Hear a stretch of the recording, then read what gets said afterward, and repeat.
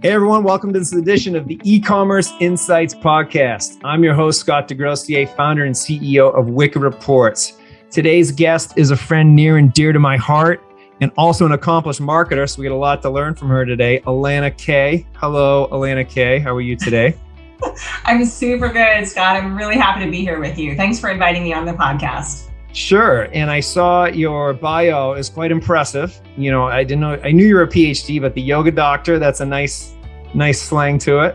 Thank you. And then, you've authored 3 books, which is, yes. One book is an achievement, but 3 is pretty amazing. Sacred Sound, Myth of the Asanas, and Yoga Beyond the Mat. I got some questions on that. I'm an aspiring yogi myself. Got it. And then the Spiritual Leadership Institute and the Kaivala Yoga Method. Well, I guess that's your name. So I was like, ooh, where's that from? Yeah, the Kaivala Yoga Method, aptly named.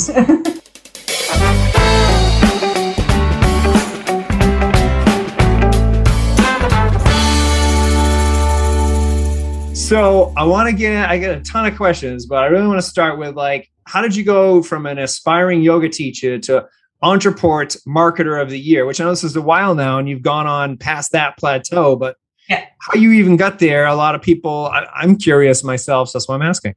Yeah, absolutely. So I have been in the yoga industry, the field of yoga, doing the yoga thing for over 20 years at this point. And I started like most people in the yoga industry as a yoga teacher, teaching classes all over the place. I'm originally from Colorado, so I used to teach in Denver a lot. I had a very early love affair with the potential of bringing this work online or bringing it to a wider audience. So, and actually in 2005, I was the very first yoga teacher ever to have a podcast. So I've been podcasting since the super early days of podcasts. I love podcasts, which is one of the reasons why I'm super happy to be on yours. But that first podcast, I had 2 million people listening to that podcast. And it was my first introduction to how the internet can level the playing field and create greater access to this thing that I was doing, which was teaching yoga. So adjacent to being the yoga teacher who ran around, taught in studios all over the place, I was trying to lean into whatever was available at the time to help bring my work online. There just wasn't a lot available at the time. Over the years, I became really niched and known for writing, developing, leading, managing yoga teacher training programs. And I did that for some of the largest yoga studio companies in this country as well as abroad. I have led yoga retreats and workshops all over the world. I've been a part of yoga conferences all over the world, and I've written my books. And I was doing all of that in person. And a lot of things conflated, right? A lot of things happened to keep kicking me into the online space. Not only having this wide reach to people who are interested in the work that I did that was beyond just my geographical area. I was also struggling with an autoimmune disorder that made me pretty ill. And it was very difficult on the times that I was extremely ill to trade time for money. I would be scheduled to teach a teacher training. I would have a lot of difficulty in my ability to get up and do that teacher training, but that was how I made my living. And so I had to, and it was actually quite a detriment to my health for many years.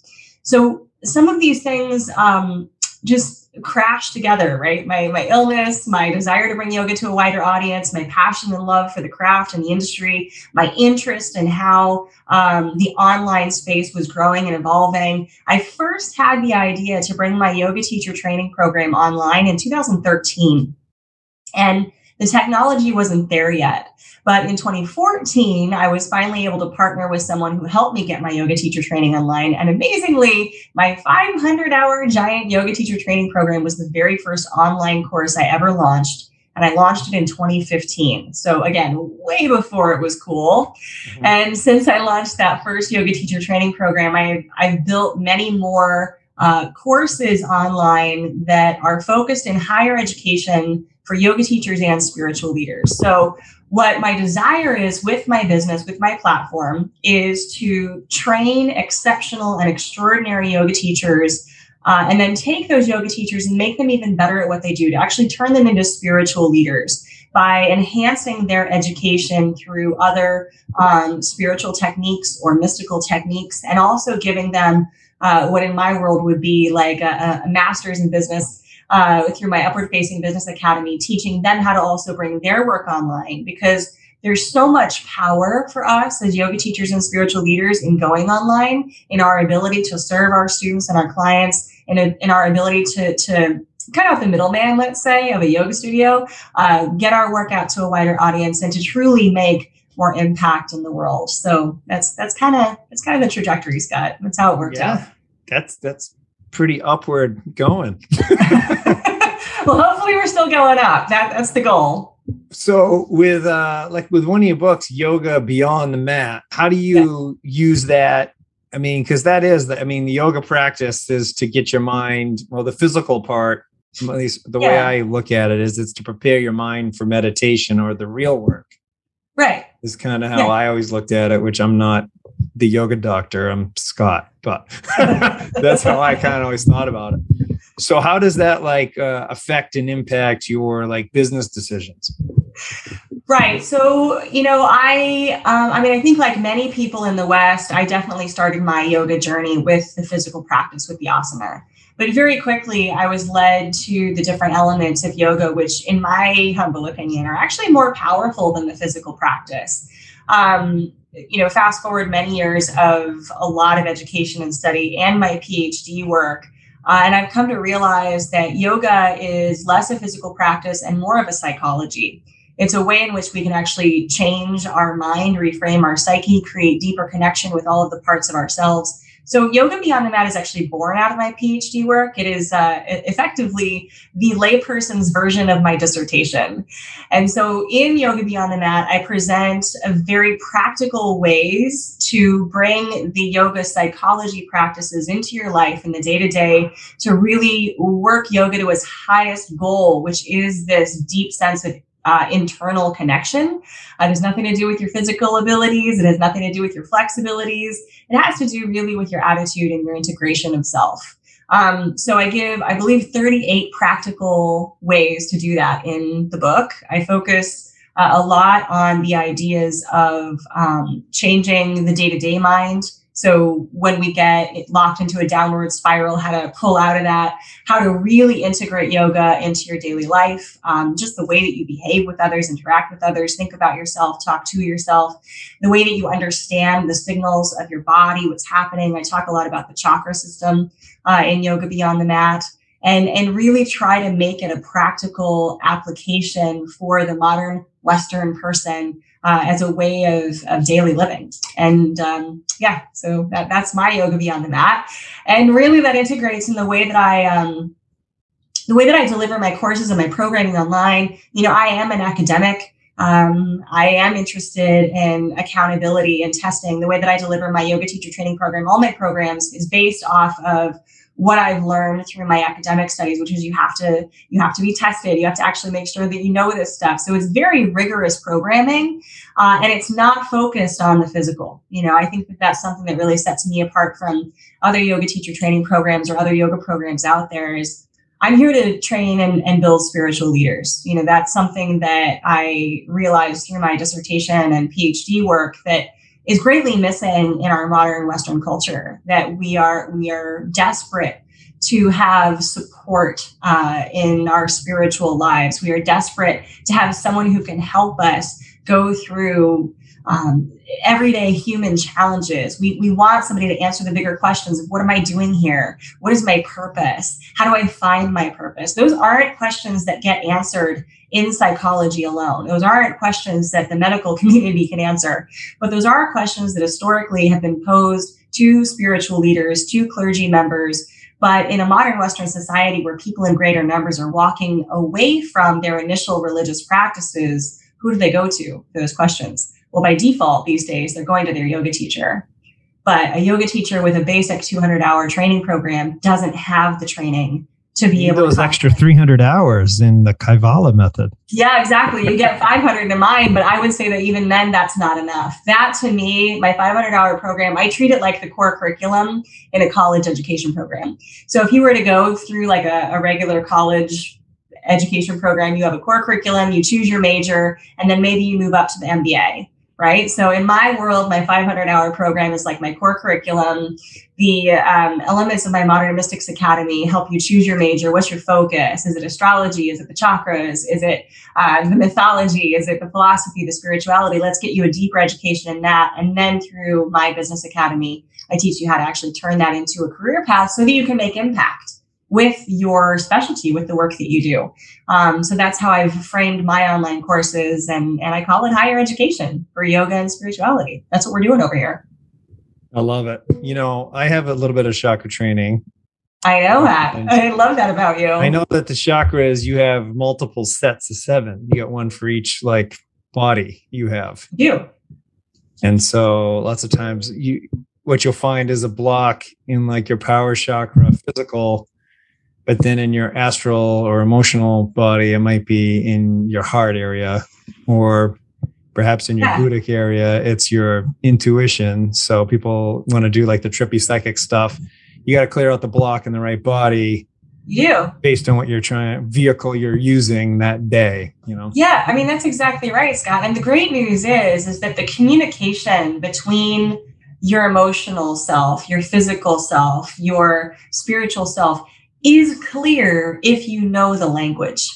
And that's one of the things that I talk about and teach about in Yoga Beyond the Mat and in many of my online courses is how do we as individuals first read the language of the body, of the psyche, of the spirit, because it is there, right? Most of us have just shut ourselves off to it or shut it out, or we don't know what that communication looks like. And if we can read the language, we can easily address the things that are coming up within us that are presenting themselves as blocks to our forward movement, to our growth. So the good news is it's easy, right? The other news is that you have to learn it. You have to have your mind and eyes opened to how to listen to those messages. So how do you market that message then? Because imagine yoga teacher training is a competitive keyword. It is now. So what was your process you went through to kind of cut through and be heard and ultimately convert?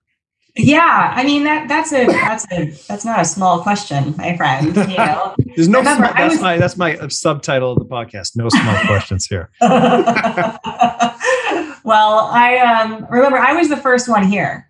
So in 2015, the issues of marketing and converting were a lot different. In 2015, people didn't think that you could learn yoga online. People were still very convinced that in order to learn the practice of yoga, you had to be in a room with a teacher in a physical space, and that online learning was not something you could do for yoga, right? So in 2015, up until basically last year, 2020, my biggest marketing push and effort was around simply educating people that it is okay. You can absolutely learn yoga online. And in fact, as a veteran for over 15 years of writing and leading and guiding and directing yoga teachers in a studio, I was able to do it better online, right? Because in the studio programs, there was only a limited amount of people I could reach. I could not test everybody. I could not see everybody teach, but online I can. Online, I can spend as much time as I need to with you as an individual to make sure you understand and learn everything we're teaching. And I can test you to make sure that you get it. I can see every test you do, and then we can pass you and move you through accordingly. It does a bigger service to the people going through the program than it did when I was teaching in studio training. So I went through all of those years of being frustrated of the limits of in-studio learning, moving it to online. And then I spent 5 years trying to convince people that, no, online is totally possible. I mean, think of all the degree programs you can go through online. MIT has a degree program online. A lot of undergraduate medical school is online. Literally everybody's online these days. Certainly, we can train you to be a good yoga teacher online. So that was the majority of the marketing and education push. Last year, everything changed when COVID shut all of the yoga studios down, and the only place you could learn yoga was online. So suddenly I didn't have to convince people anymore because that was the only place to be. So I've really done the work to set myself apart as, we were the original online training. I have been doing this for 20 years. I do have a PhD. This is higher education. Yes, of course, now, there didn't used to be any competition in the space. Now there's a good amount of competition in the space. but yet still we were here first. We've been doing it as higher education. We're a rigorous, comprehensive program for people who are really interested in becoming the absolute best yoga teacher possible. If you just want, some basic education, basic certification, basic information with not a lot of support, that's not the program that we have. We have essentially what are like teaching assistants, mentors who work with students individually. We highlight all of those points in our marketing, and that really helps to set us apart. So you're doing a lot of differentiation. You're not having to sell them on, here's why you should learn yoga online. You're like, hey, you're already looking to do yoga online. Great. Right. Here's why we're better. And so walk me through that. So as the initial impressions they're going to get, is it opt in to learn more or sample a course, or like what's the funnel, like sort of when they're cold, and then how do you warm them up to the I want the training? How does it? I mean, in my world, again, I've been doing this now for 6 years, so I actually have every potential funnel out there possible. If you want a mini course, a short course, I've got one of those for you. If you want to download a brochure, we have one of those too. But without a doubt, my most successful funnel is a webinar funnel where people get to sign up. They watch a video with me explaining the entire program, how it works, how the mentors work. I actually walk them through what the program looks like. I talk to them about the testing process. And the webinar funnel really for every course that I have, for my astrology certification program, my tarot certificate, my chakra certification program, my teacher training certificate, it's all about the webinar for me. I'm definitely a webinar queen. Webinars, selling yoga. Webinars can sell anything, can't they? So that, do you have a staff that does the email copy? And then how do you make sure it stays like on brand with how you like to communicate? Because that's not always easy to scale. I have trouble with that. I have a certain way I like to say stuff. And no, for sure. I'm not good at passing it down. Well, for better or for worse, Scott, over the many years of this business, I have written, I'm not underselling it here. I've written hundreds of emails and dozens of landing page copy. I am an author, I am a writer, which is very lucky for me in my business. So there is an incredible legacy for me of content and copy that we're able to pull and draw from. Most all of the emails that go out for any of my funnels or marketing are emails that I have actually written.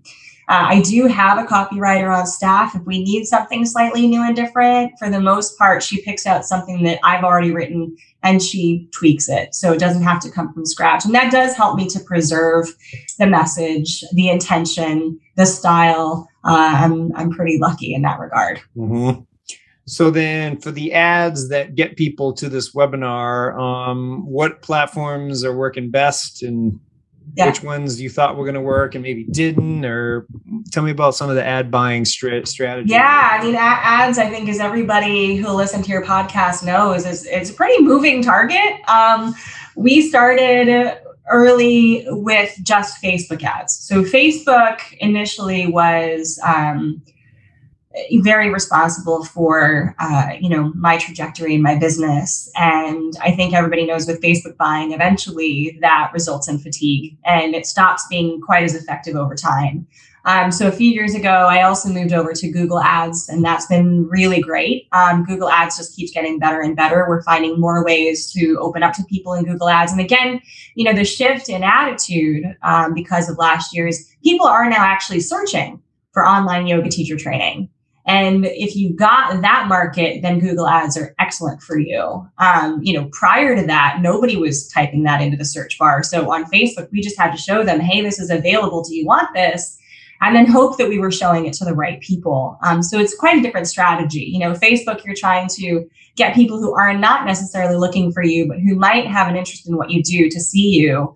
On Google, luckily, they're actually looking for what it is that you offer. And now you just have to show it to them and convince them that you're the one that they want to click on, really.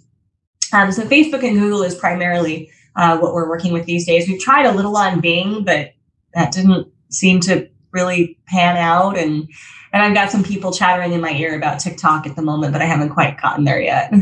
Tick puke is what I call it. Only because my 11-year-old wants to go on, so I call it tick puke. It's probably fine. Yeah. So what was I? You just triggered something. You said that. So Google, Facebook. So have you tried Pinterest, or do you do Amazon for your books or anything? Well, you know what's interesting about Amazon? So I love Amazon, and I would love any ideas that you have around this, honestly, or really any of your listeners if they have anything on this. I love Amazon. I do have a bunch of books on Amazon. So I am a published author. I am not a self-published author. As a published author, you know, for anybody who's had their books published, you know that like it's basically a glorified business card, right? It's actually really difficult to make money off of your own books. If I sold my own books on Amazon, I would be selling it for the publisher. So it's pretty difficult to advertise on Amazon when you're not actually reaping the revenue for your products. I do have a few free books on Amazon as well that I've written, but again, they're free. They're not necessarily revenue drivers. So advertising on Amazon is something I would really love to do and lean into. I just haven't figured out the best way to do that for me and my business model yet. But I think that there's some great potential there in Amazon because Amazon essentially, go ahead. Do you have DVDs? No. Okay. I don't have any physical products in my world. I got to lean into it. I feel like there's a lot of great potential there. I just haven't figured out what the avenue is for me. I've done a little bit on Pinterest. I just don't think that that's necessarily my market. You know, again, I'm not the skinny, bendy, stretchy yoga teacher, and, you know, nothing against those who identify in that way, but my work is more philosophical, spiritually based. I'm a yoga professor. So, you know, on my images, I don't have me like bending and posing. It's more of like me lecturing or giving, you know, rich content. So I don't know that Pinterest is necessarily, you know, my audience. So that didn't really pan out for me either. But Facebook and Google seem to be the primary ad platforms, and, you know, hopefully someday I'll figure out the Amazon piece. Well, you only need one channel cooking to have a thriving business. Like you got a podcast channel, then you had a Facebook channel, and then you have Google, and the other one's and you have email, obviously. Oh yeah, so definitely. It doesn't take all of them. It just takes the right, you know. I don't know, Scott. It might take a few, maybe not all, but, you know, a few, and probably a few working in concert, you know. Yeah, I can't do Pinterest didn't ads. work. I mean, it doesn't matter really, because you've got something that is working that you can scale. So, True. So as a professor, I don't know how you are as a professor of data, but what was like your biggest learnings from coming from the yoga world? I mean, obviously having somewhat of a scientific background to get your PhD or to fit the rigor of testing even the yoga people. How did that relate to your marketing data? What was something that like, you're like, probably like, oh man, this is a pain in the ass. Yeah, that's exactly what it was like. So here's the thing. I very much, you know, being very focused in the yoga world and the yoga industry, I had the belief, especially when I launched my online teacher training in 2015, that, you know, if you build it, they will come. That is an incorrect belief. Yes. Instead, if you build it and market the F out of it, then they will come. Well, I didn't know anything about marketing. I didn't know anything about online marketing. And so I had built something extraordinary and I didn't know how to sell it. And so it wasn't selling. And so I did it was like a nosedive into the online marketing world. To figure out, okay, I've built this thing. I know it's extraordinary. I know it's going to make impact in the lives of people who go through the program. How do I get it to them? How do I actually sell it? So that was when my first foray into marketing, online marketing happened, was in late 2015, all the way through 2016. That's when I learned about webinars. That's when I learned about, really, you know, it was a lot. I joke honestly that I got the wrong PhD. I shouldn't have gotten a PhD in, you know, yoga and mythology. I should have gotten a PhD in marketing and sales, because I had to really learn all of that stuff from scratch. And it was beastly. It was. But I did learn fairly quickly, especially when I started to do more paid advertising, that, I wasn't able to see from start to finish what the user journey was or what people actually were doing. You know, every individual application I was using had its own data and metrics, but none of them spoke to each other. And that's why, Scott, it was essentially love at first sight when I found you, because suddenly I had all of the answers as to what the user was doing from start to finish. And, that's where you can make really great decisions, is when you know what's actually happening from start to finish, where in that user journey or that pathway the funnel might be broken and how to tweak it. Otherwise, how do you know? I was chasing my tail and a lot of circles to try and get that information before I got wicked hooked up. And, we all know Facebook lies. So trying to search their data for what to do and how to make good decisions was like an impossibility. People get really sad when they see the fact that Facebook measurement doesn't add up to Wicked. And I'm like, why would you pay us? Our prices have gone up since you get in there. People start at like, the average price is right around like a grand. Yeah. So they're like, I was like, why would you pay us that and want us to just give you a pie chart of what Facebook tells you? Right. The point is we have different data. Yeah. And it's focused to give you an edge on the people that are using only Ad Manager data. Yeah. So it's always, but then it's almost like stages of grief. But I want this like juicy, rosy picture to match. And I'm like, okay, it can match. Just which channel do you want us that we gave credit somewhere else? Do you want us not to count email? No, email counts. Do you want us to count SMS? No, SMS count. Well, something has to give if we're going to give the credit to Facebook only. So it's interesting. Well, it's also a trust building process too, Scott, right? Like I think we get into it thinking like, oh gosh, we're spending so much money on this channel. Whatever they tell us should be true. It's just not the case, And I mean, these platforms love themselves, right? Facebook loves Facebook. It wants everything to start in Facebook, end in Facebook. It's only going to look at what's happening on Facebook. It doesn't care about the rest of your world. And I think most internet marketers understand, like we don't, I wish it were so that I could have just one app that did everything. It'd be great, right? But that's not so. I have to patchwork a bunch of different things to make my business work. And the only way to track any of that data is to have one program that looks at all of those things. Facebook doesn't do that. Google doesn't even do that. So yeah, it's folly to think that these channels that love themselves are going to give you accurate information. They just don't. No, they aren't built to do that, nor is it their fault. Like, why is Facebook going to say, hey, thanks for spending money here. Go spend it with Google. And Google the same way. They don't say, hey, you know what, better stop spending with us. True. They're just not going to, and they shouldn't be on the hook to do that anyway. As long as they're not outright lying, they shouldn't be worried about what the other, trying to be an attribution system. That's not what they are. They're a traffic buying system. That's what they are. Right, exactly. That's my 2 cents on that topic. Damn it. That's having more like 5 cents. That's yes, just it's 5 cents. Thank you. That's I feel more about my power chakra is puffing out now. I can feel it. I can feel it over here. Yeah. I still want to ask a bunch of questions on your yoga books. Like, we got to stick on topic. You can ask whatever you want. It's your podcast. The sacred sound, like, I was into mantras for a while and oming. I kind of got away from the oming, and then I saw you. As soon as I read you had that book, I was like, damn, I got to get back into it. What's your recommendation for like your sacred sound practice? Is that just a couple minutes ohms to start the day? What's a light way to get going with it? I actually like the Om. I really do. It's simple. It's easy. It's pretty basic. I think people feel comfortable doing it. I mean, look, my feeling about any kind of spiritual practice is any bit of it is going to help, right? So if you have 30 seconds, do it for 30 seconds. If you got 2 minutes, do it for 2 minutes. A lot of people tend to be uncomfortable with using their voice.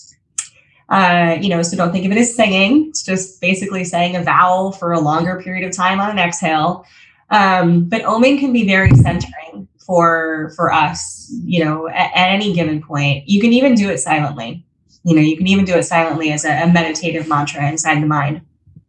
Om is a simple universal sound. The actual root of the word, it's a Sanskrit word, is at the root of many of our favorite prayerful words like Amen or Shalom.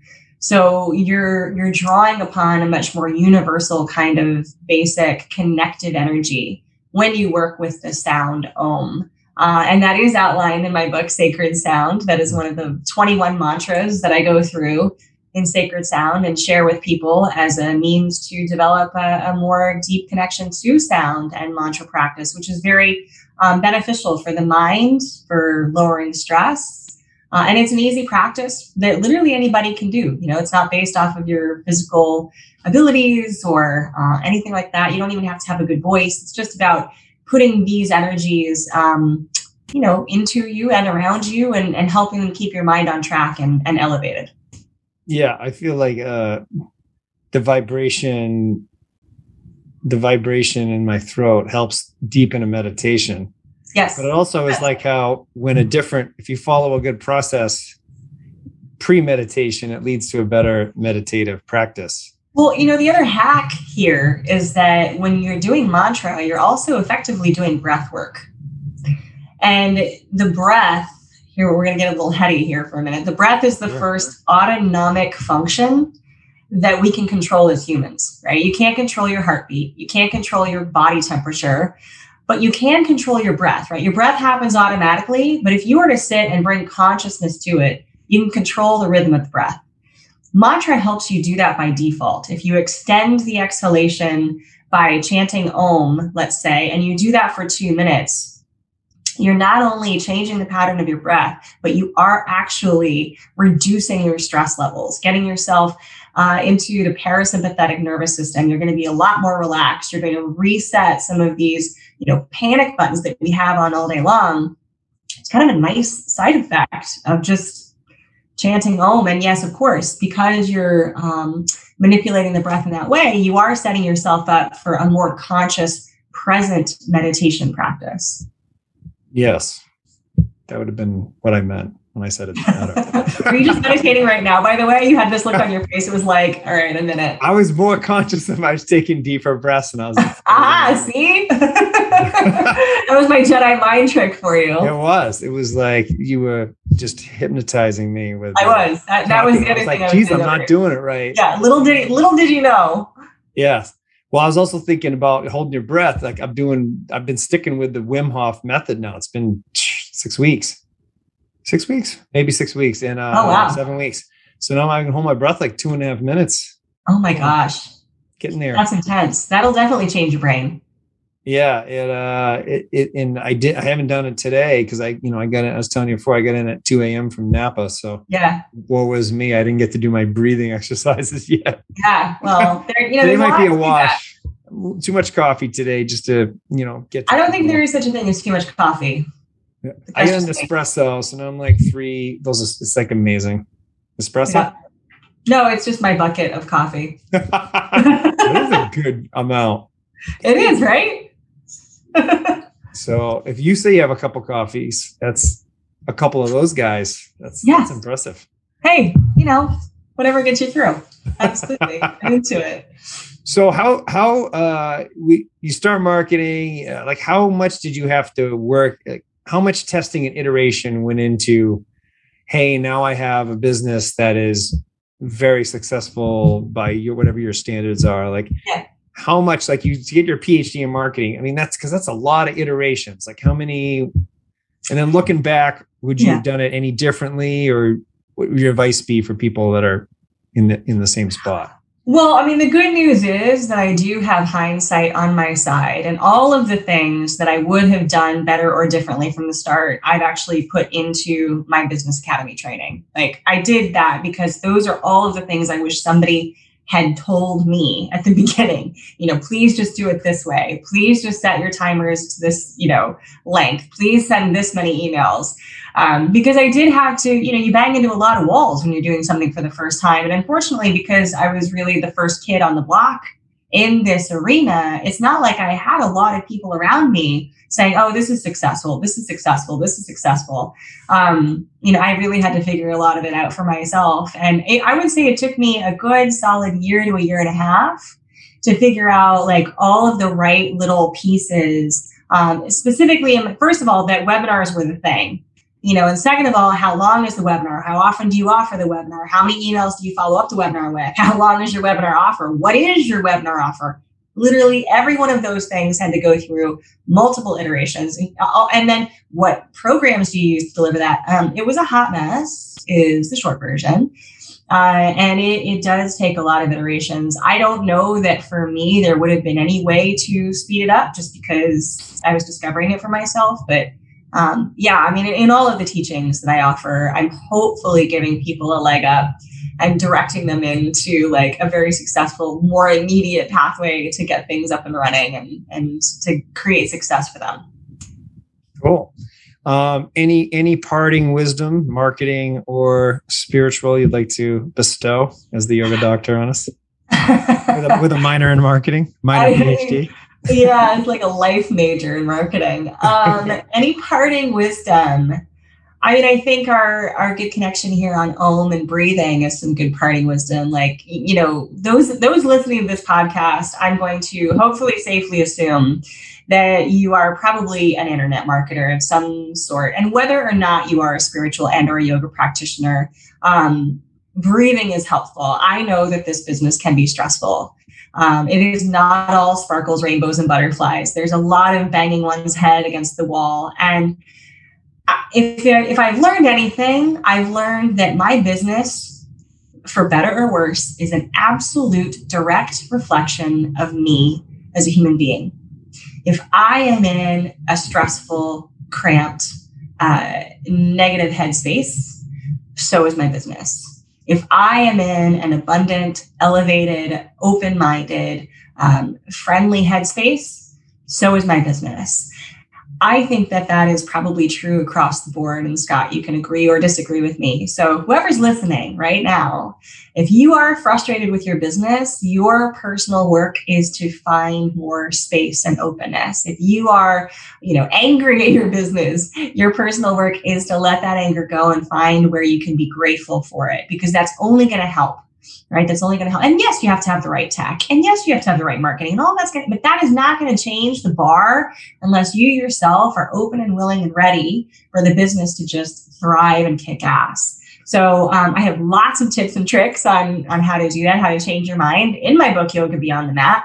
But the basic, simple one would be to breathe, to control your breath, to Om, to find something that really keeps you connected and tapped into why you started your business in the first place. If you're an internet marketer, if you're an entrepreneur, if you're a solopreneur, whatever you do, you're doing it because you love it, because you believe in it. Stay connected to that. Good things are coming in your future. Maybe not as fast as you'd like them to. Yes. But they will be more apt to come your way than if you're not in that good space. So that would probably be my parting wisdom for you and your listeners today, Scott. I love it. I feel more wise and more educated. So it's the least I can do. Whatever I can do for you. You know that. Thanks so much for your time, Elena K. Take it easy. Absolutely. Thank you, Scott.